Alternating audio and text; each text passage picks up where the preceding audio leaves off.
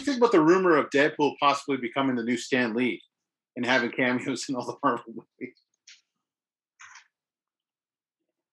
You know what? I got to be honest with you. That's one of those ones where, like, at first I'm like, oh, yeah. But now I'm like, no.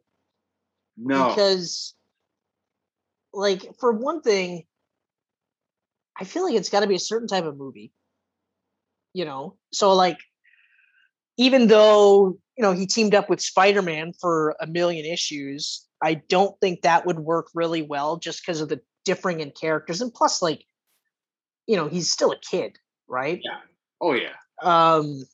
I don't like that idea. Ultimately, I don't like that idea because I feel like it's one of those where you run the risk of making people tired of Deadpool. Mm-hmm. So that when Deadpool 3 is finally made, what's the holdup now? Like, it should be. Right? And this is exactly what I said when Disney bought Fox. Like, everyone happy about this? You're not going to see the mutants for a very fucking long time. But regardless of that, but I'm like, what about Deadpool? Like, I mean, there's no real reason why we haven't done a Deadpool 3, regardless of COVID.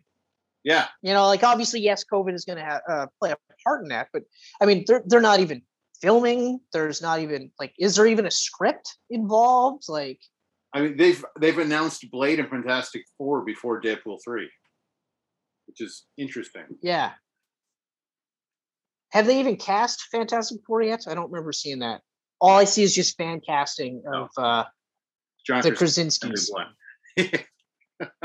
Yeah, which, like, okay, I'm not going to knock that casting. I'm 100% down with that, but I don't think it's going to happen. Emily Blunt says she has no interest in being in a Marvel movie. So okay, but even still, you get John Krasinski can come in.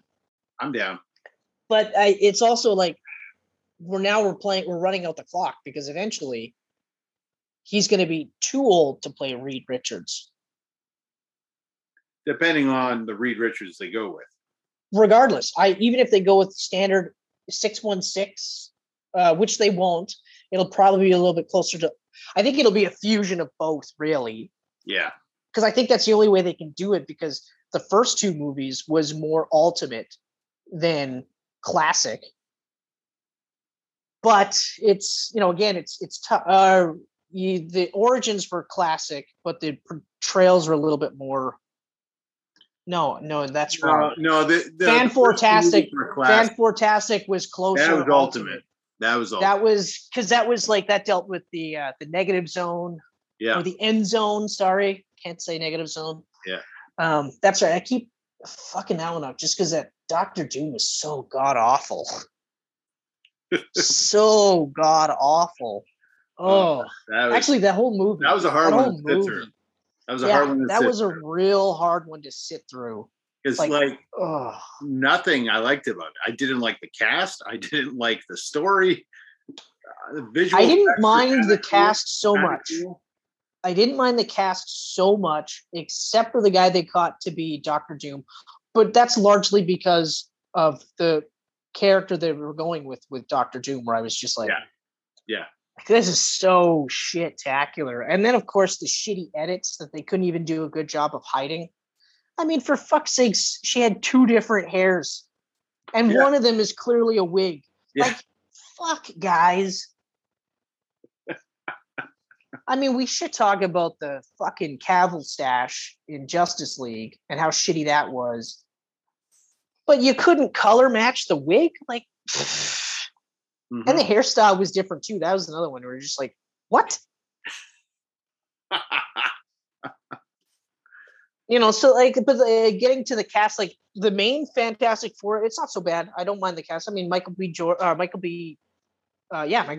is great. He's great.